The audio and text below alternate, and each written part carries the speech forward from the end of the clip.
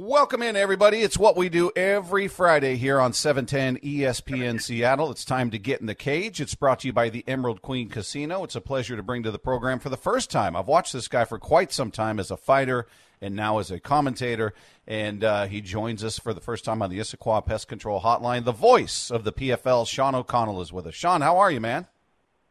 I'm doing great. How are you?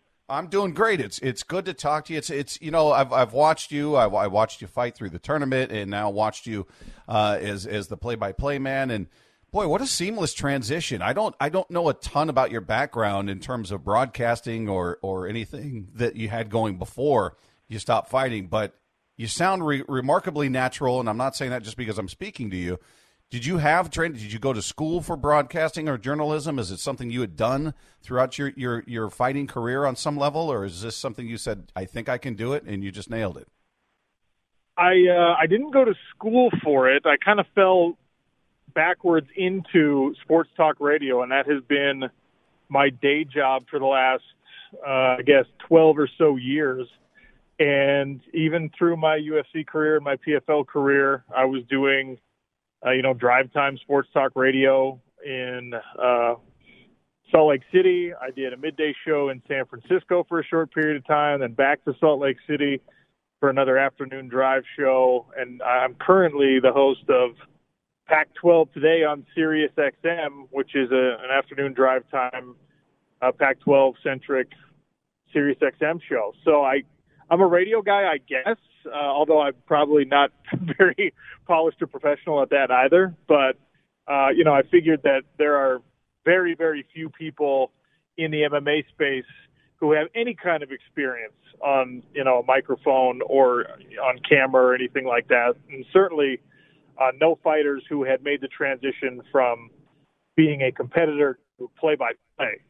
Some guys, Daniel Cormier and Dominic Cruz and Paul Felder, have done a really excellent job of moving into the analyst space, but nobody else knows how to do play-by-play, and I thought that I could find a niche there, and thankfully PFL gave me that opportunity. No, it is a very interesting move, and you're right. There are a lot of former fighters that are analysts and do a great job at it, but it's incredibly unique what you do, and part of what makes those broadcasts great with those guys is the play-by-play guy will defer to them. He'll whether it's John Anik or anybody else for that matter, sort of defer to the guys that have actually been in the cage and get out of the way and let them do their thing.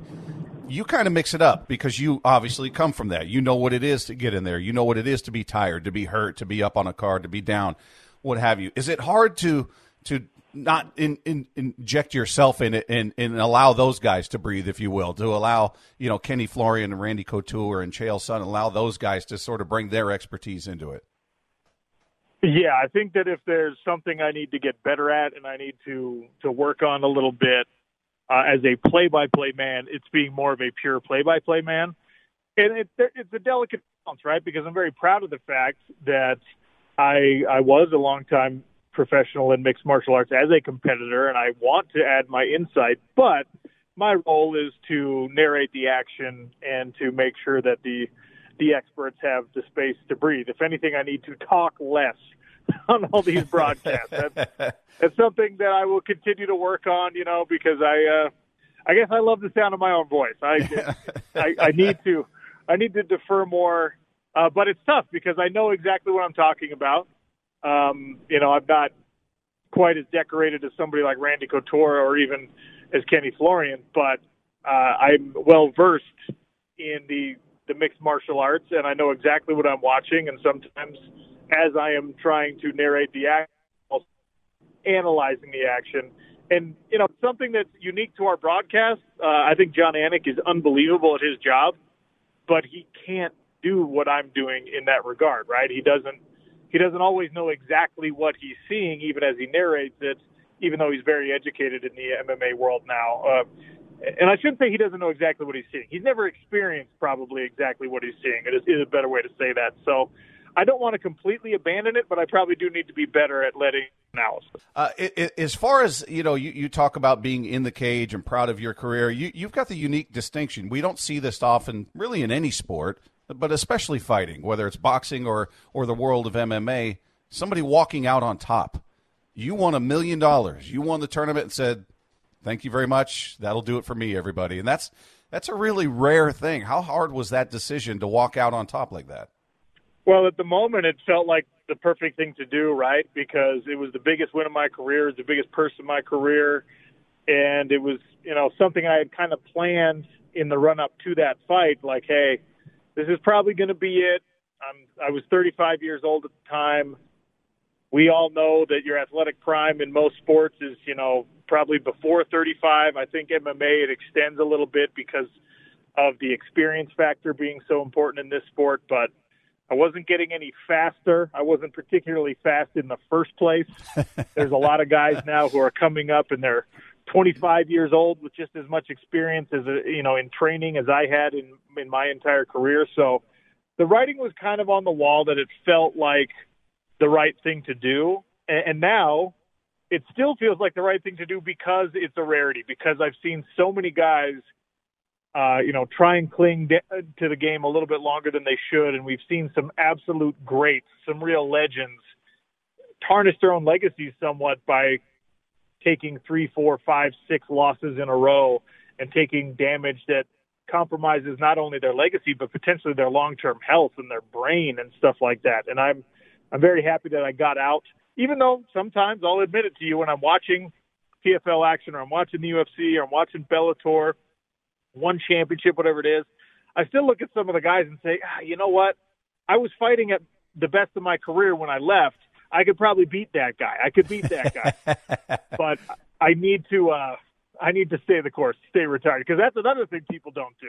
They come out of retirement in this sport too often. I'm not going to. Yeah, it's such an old cliche. It seems when it, like I said, boxing, MMA, what have you, it just is that cliche. Everybody, now we're watching Oscar De La Hoya come out to fight Vitor Belfort, and people that have been retired for over a decade come out and fight. And I think the money has got to be very compelling, very appealing to them. I can't imagine anything else being the motivator in that. As far as the sport of MMA, Sean, are you surprised that it's where it's at in terms of its popularity? And you just named all these promotions. We got all these different promotions. For the hardcore MMA fans, I know what ONE is. I know what PFL is. Most people think UFC is the sport rather than the promotion. But it is huge. It is massive. PFL on ESPN in primetime. Just any surprise as you sort of look at it now from where it began, where you began in your career to where it is now? Yeah, I think, a little bit of surprise because it's taken 25, 30 years to get to this point. And I don't think that even, the NFL or the NBA 30 years into their existence had gotten to this kind of ubiquitous level where everyone is aware now of the top stars in MMA. Guys like me, the average sports fan doesn't know, but everyone on the planet knows who Conor McGregor is, right? Yeah. Most sports fans know who Randy Couture is, my broadcast partner, and he was, you can make an argument that he wasn't even really in the true prime of mixed martial arts. I think that era is now. Randy Couture was a huge part of what propelled the sport to where it is now, but Randy never got to fight on ABC or main ESPN. Randy never got to do any of that stuff. He was still fighting on pay-per-views and on Spike TV and things like that. So it's pretty amazing how fast the sport has risen to the relative mainstream, and it's exciting because I say relative mainstream. It still has probably another 30 years to go before it's really, really on the same level as those other leagues that I mentioned, and I hope I'm part of it through that whole journey. Hey, I just brought up briefly there, the Oscar and Vitor and some of those things we're seeing. I'm always curious to get people's take on this because it's such a polarizing thing. Whether we're talking about one of the Paul brothers versus Ben Askren or Floyd versus one of the Paul brothers or any of these kind of goofy fights that are being put together out there. Some look at it and go, man, that brings new eyes to the sport that would never be there otherwise. Others are saying, hey, this is terrible. It puts the sport in a bad light. It doesn't represent what it truly is. And these aren't fans that are going to come to the sport anyway because they think that's what it's like every card. Where are you at with that, with these kind of goofy matchups? I don't even know what to call them, but, these novelty acts, if you will. Yeah, I'm probably kind of where you're at, where it's like, look, I'm appreciative of true boxing, of the actual competitive, a real belt is on the line, individuals who trained a lot of times in boxing since they were toddlers to get to this point. I like watching that kind of boxing, and obviously I love mixed martial arts, and I think that, you know, the top-level competitors and the people we have fighting for championships in the PFL, like, those folks deserve the opportunity at a $1 million payday that's coming their way. The other half of me is like, look, a novelty fight doesn't bother me if somebody who's put in the work and paid their dues is getting a payday, right? Like, I'm embarrassed that Tyron Woodley didn't put on a better performance, but I'm also glad that Tyron Woodley got a $2+ million payday for something that ultimately, you know, he didn't risk a lot in that fight. He wasn't going to get knocked out by that guy. He wasn't going to get hurt in that fight. And he showed up for the biggest payday of his career, it sounds like. So I don't love the idea that, you know, Logan Paul, Jake Paul, any of these random YouTube stars, whatever, can step in with a couple of years of training and automatically make more money than guys who really have paid their dues. But that's the market we're in right now. So it's better to celebrate it, to try and get involved in it, try and get your own piece of the pie, than fight the tide, because these things are not going to stop. There's too much money involved. And, you know, at some point we're going to get Justin Bieber versus Vitor Belfort. What? I will applaud whoever gets to punch the Paul brothers in the face and cash those checks. I really will. I mean, if they called me and said, hey, I know you're retired, I know you're happy that you went out on top, we want you to be in a boxing match against both the Paul brothers at one time, I'd be like, cool, give me $5 million, I'm in. You know, like we all have our price, and I'm not going to sit on a high horse and pretend that the purity of the sport is so sacred that we can't let people cash checks. Speaking with the voice of the PFL, Sean O'Connell, here on 710 ESPN Seattle for just a few more moments. Hey, Sean, where do you think the gap in talent is? When this, you know, again, we keep talking about where mixed martial arts started versus where it is now, and all these different promotions between UFC and PFL and Bellator and ONE and all of that. It used to be that UFC was the NFL, if you will, of MMA. Yeah. And then everything else was considered a lesser product. And it's probably still viewed that way by many. But that gap, to me, has closed in a massive way. And we've seen UFC fighters go to ONE and get beat. We've seen them go to Bellator and get beat. So I'm wondering where you think the gap in talent, if that exists. And we saw Rory McDonald in PFL get beat. You know, a guy who was a star at the UFC level. So where do you think it's now evened out? Do you still look at the UFC as the cream of the crop in the way of talent? How do you view it? The big difference is in depth, right? And I think the best way to equate it for the average sports fan is you talk about college football, right? College football, Alabama has starters on both sides, multiple starters on both sides of the ball who are going to be playing in the NFL someday. And when they go play against a team like my alma mater, University of Utah, right? Everyone says, oh, Alabama's going to win. The Pac-12 can't compete with the SEC, just like they'd say the PFL is not the UFC. And it's the depth of talent that is the real problem. Utah has maybe 4 or 5 guys that are just as good or better than the people who are playing at Alabama. But the problem is Alabama has 30 of those guys, right? Utah churns out NFL players every year, but it's not multiple on both sides of the ball every single year. It's the same for University of Washington, right? They've got a defensive backfield that continues to produce talent and has a legacy of creating very high-level NFL players. But in this case, they're not Alabama. They're not Clemson, right? They are a team that can certainly compete and maybe win a game every now and again against a true, like, blue blood SEC power or an Ohio State. But it's not the top flight talent that's the difference. It's the depth of the talent.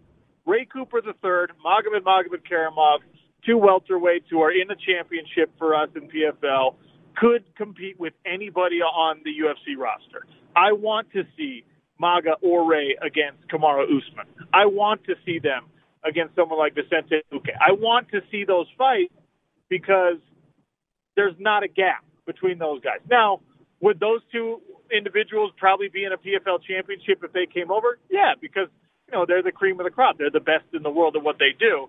The problem is the UFC, they've got a top 10 or top 15 who belong in that conversation. In the PFL and in Bellator and in one championship, there's maybe 2 to 4 to 6 guys, depending on the weight class, that actually gets to be there. So it's depth of talent that's the big difference between the UFC and everyone else. It's not the champions and it's not the very best in those organizations, because all of those individuals can compete absolutely with the best in the UFC.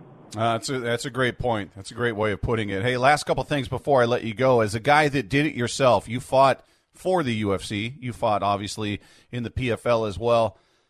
How do you compare that? Because it is dramatically different in the scheduling, in how frequently you're fighting. And I'm wondering if your approach is any different as somebody fighting in a tournament type situation like the PFL, where you're understanding, hey, I've got to stay healthy because I've got another fight, right around the corner. UFC, I mean, people sometimes they fight twice a year, sometimes they fight more than that, but it's you don't have that same schedule that you do in the PFL. Which did you prefer, and did it change your approach in the way of?